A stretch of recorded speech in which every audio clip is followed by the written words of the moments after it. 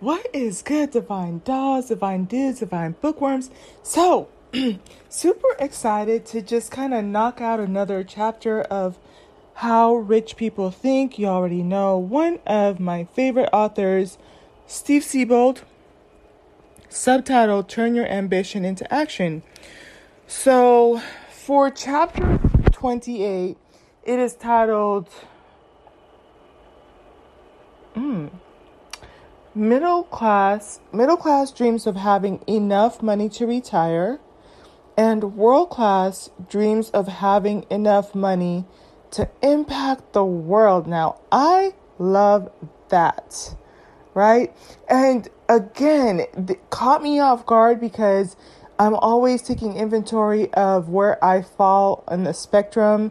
I use the analogy of how many pebbles do I have in the middle class way of thinking versus how many pebbles I have in the world class way of thinking. And you can even hear when I talk lately about finances. My thing is I want to be financially set by the time I'm of retirement age, right? Now, this just the title alone, y'all already know how I feel about Steve Siebold. I feel like he can say stuff and then just exit stage right or left or whatever. But what would it mean to have enough money to impact the world? Now that is on a whole other level, right? So it says, when I began studying the ultra successful and the super rich in 1984, I thought they were more ambitious than the average person. I later discovered after hundreds of interviews that it wasn't the lack of desire that held the masses back from getting wealthy, but the lack of belief in their ability to make that happen. And I can see that. And if this is Steve Siebold writing this, it makes sense, some of the things that he's saying, because he is actually duplicating Napoleon Hill is known for interviewing hundreds of successful people. And one of the things I've been trying to encourage people is to copy the right cat, right? Look for people who are successful around you and copy them. And so here he's using that same model. Hundreds of interviews and looking for commonalities, right? Things that you can duplicate to replicate the results. But I think also, too, it makes sense about some of the things I said in the beginning, too. Like, it's one thing to try to think about retiring, but to think about enough money to impact the world, not your your state or your city, or your nation, the world. That's crazy. It says the average person is carrying around so many limiting beliefs about money. It's a miracle they acquire any at all. Without some intervention, lucky break, or how long is this? Ooh, it's a little bit longer. Or any exposure to a book like this, most people have little or no chance of ever becoming rich. The sad thing is they have everything they need to make more money than they can spend. And without the interference of a slew of middle-class beliefs, they would accomplish it. So were it not for limiting middle-class beliefs, they would accomplish, being ultra successful, ultra rich. The problem is that outside the consciousness expanding world of personal development, the masses are never taught the power beliefs have on our behavior and the power. We are never taught the power beliefs have on our behavior and results. Beliefs literally control everything we do unless they are interrupted consciously through free will or upgraded through programming.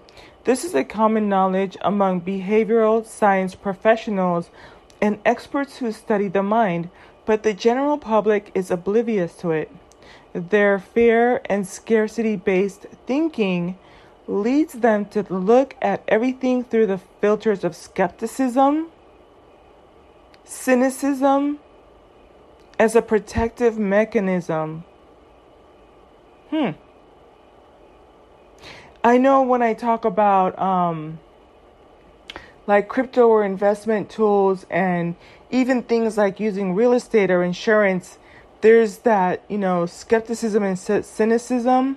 And it is a little bit discouraging. I'm in a place where I have enjoyed the benefits. I see it. I'm living proof of it. But you're always going to have people who are cynical or skeptical. I think that even part of the reason I'm documenting some of the things I'm going through from point A to B is because sometimes the proof is just really in the pudding, right? When we were reading the book, The Science of Getting Rich by Dr. Wallace Wattles, the best thing you can do is go out there, create the results, and then that will give you a lot more leverage and a lot more people will be curious. But until then, that cynicism and that skepticism is going to be there. It says, this holds them back from studying life-changing books and attending belief-altering seminars led by thought leaders in the field. And, I noticed in my algorithm, I've been getting some really good books, but they have to do with thought by vibrations, right? How to think a certain way. And sometimes I'm not going to be honest. I'm like, I don't really want to think about thought vibration, to become a millionaire. It's kind of like, I know there's some principle out there. I already believe I can be rich and wealthy. So, but maybe, I might listen to a couple of minutes before I fall asleep tonight. But it's great for you to think about looking into seminars that will enhance your beliefs, right? Help you to get rid of limiting beliefs. It says, as a result of this limited thinking, the masses' major goal with money is to retire at 65 and hopefully have enough money to survive until they die. Okay. It says the world class, while often no more ambitious, set their sights on impacting the world with their wealth. Some do it through philanthropy, others through business, and others through financial vehicles. Really great book for you to read is The Gospel of Wealth by Andrew Carnegie. And also Seed Money. Seed Money is a 24-page book by John Osher, if I spelled his last name correctly. And I think there might be one other really good book, it's not coming to mind right now, that talk about using your wealth for philanthropic efforts, right? It says others through business or various financial vehicles. They do all of this while living the good life materially and enjoying the peace of mind that comes along with being rich. So, it says here, he always likes to recommend a book at the end of each segment, and it's called The Rich Resource. So the Rich Resource for today is the book, Money Management for Those Who Don't Have Any. Who don't have any money or management skills. And that book is by James L. Paris. So it says Money Management for Those Who Don't Have Any. That would be a really good book, especially for my, I've been sharing how I've been obsessed lately with those cash stuffing envelope YouTube videos and the sinking funds envelope videos and the savings challenges, 100 envelope savings challenges, a money management for those who don't have any, right? And so here's the critical thinking question. It says, if you were a millionaire, what would you do to make a positive impact on the world? I love that because, for those of you who are kind of following me on the Divine Feminine journey, what does it mean to come here and, break generational curses, to have an assignment, right? Sometimes we like to think about what that would mean to do it with our divine masculine or our divine counterpart type of thing. But you as an individual, What would you do to make a positive impact in the world? And so then that's where you start to looking into making your own foundation and your own trusts, right? Setting up scholarships and charity on a larger scale than just tithing or volunteering at your church,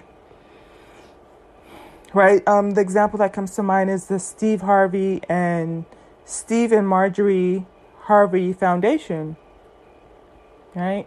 They work with young boys who don't have fathers in the home to give them the resources that they need in order to become upstanding citizens, right?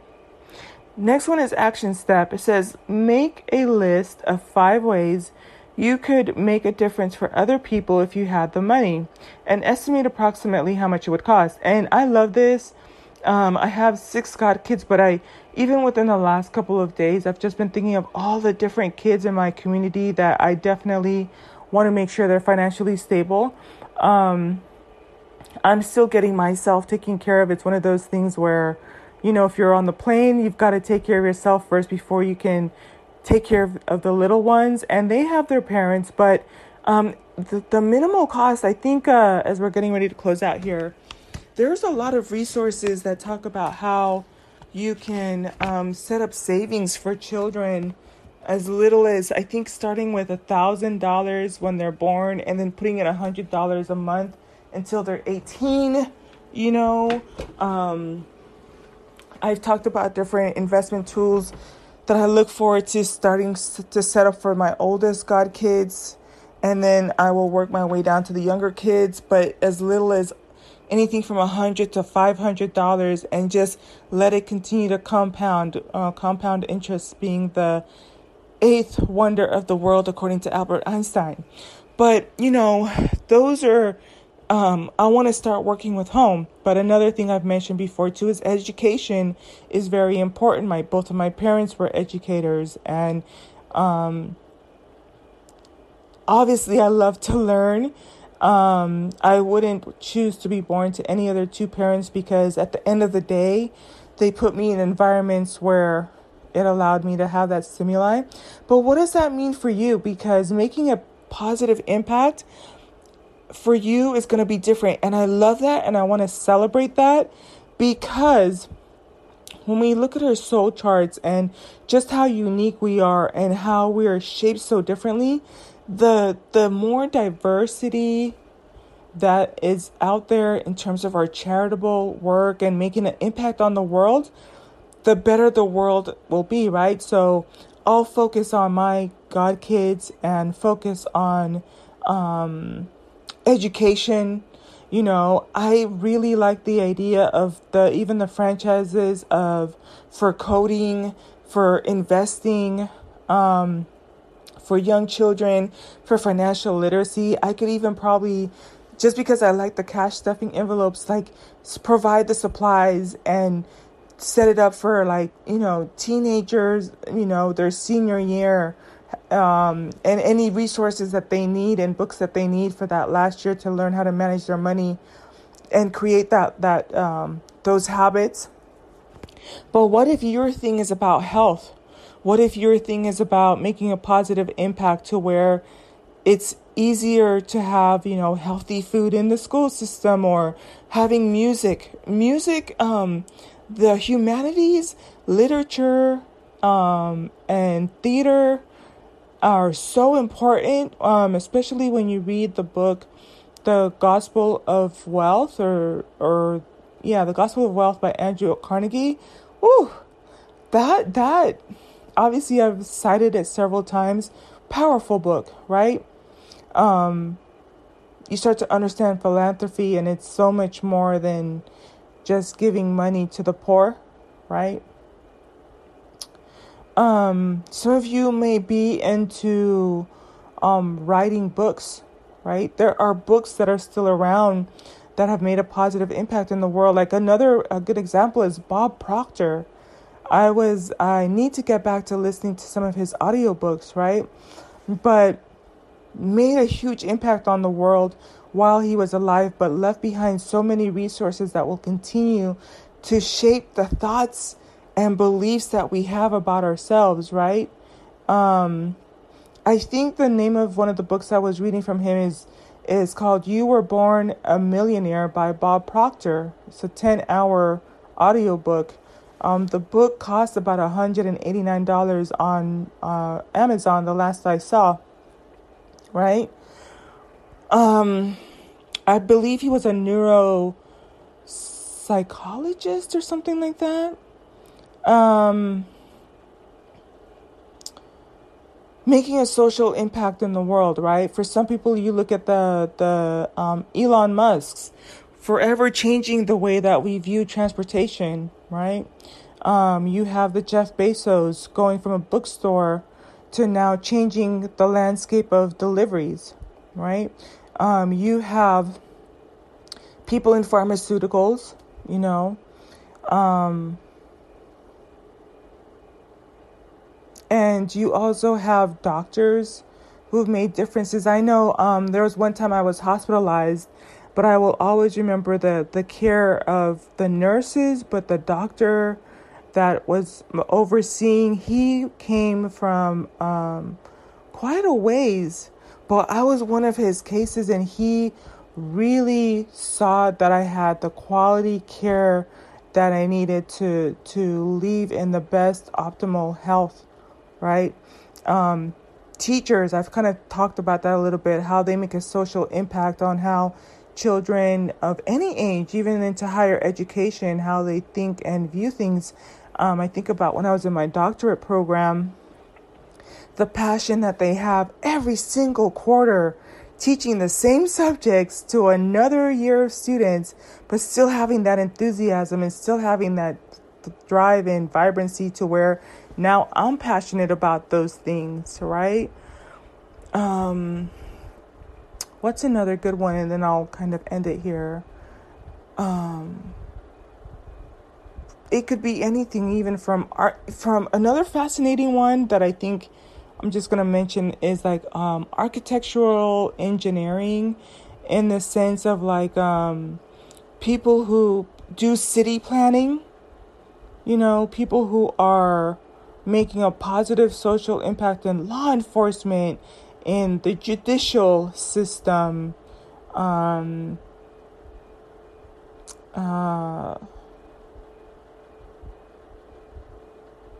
even with business owners, right? I can even say like even real estate agents, right? How they work here. Some people, you know, are more driven by money and finances, but the education process and the thought that goes into each client to making sure that they get the best asset and can retain that asset and have the knowledge and support to retain that and pass it on to their family members and so on and so forth. So I really hope that you enjoyed this reading. So that was chapter, let me see here. Is it 20? Hold on here. I have the book. So that was chapter 28. Chapter 29 is going to be, and I think there's only 30 chapters. Next one is going to be middle class see the wealthy as oppressors. World class sees the wealthy as liberators. You know what? I am a little bit sleepy, but I'm going to take a little bit of a nap.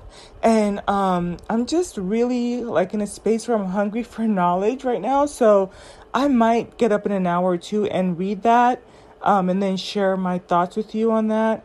And then I think what I will probably do is after I'm done with this reading of this book, we'll probably go into the Daily Laws by Robert Greene.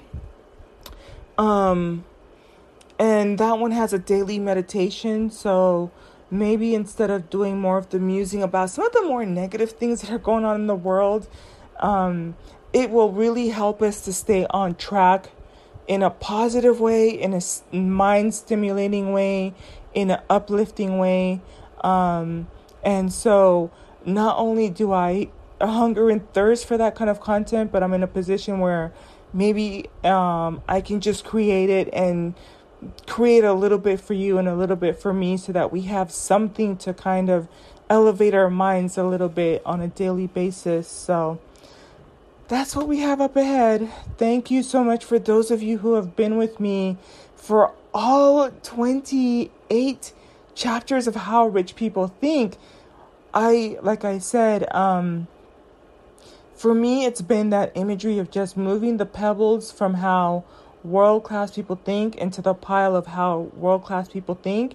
And in some cases, I can see where it's like, oh, I already have that pile in that pebble in that pile. I'm good. And then in other ones, like even for today, it's kind of like, yeah, I'm right there alongside with you, just thinking about like, let me make sure I have enough to retire and enough to live, until I die. But what does it mean to go that extra mile and think about the impact I'm going to have on the world, right? So even with this content, I like the idea that even after I'm, gone into another realm, that this content will stay back, and some, little girl or some little boy or some young person or somebody at a point in their life is going to be able to listen to this 20 years from now, 30 years from now, 100 years from now, and still be inspired and still be motivated. So with that being said, until the next podcast, peace.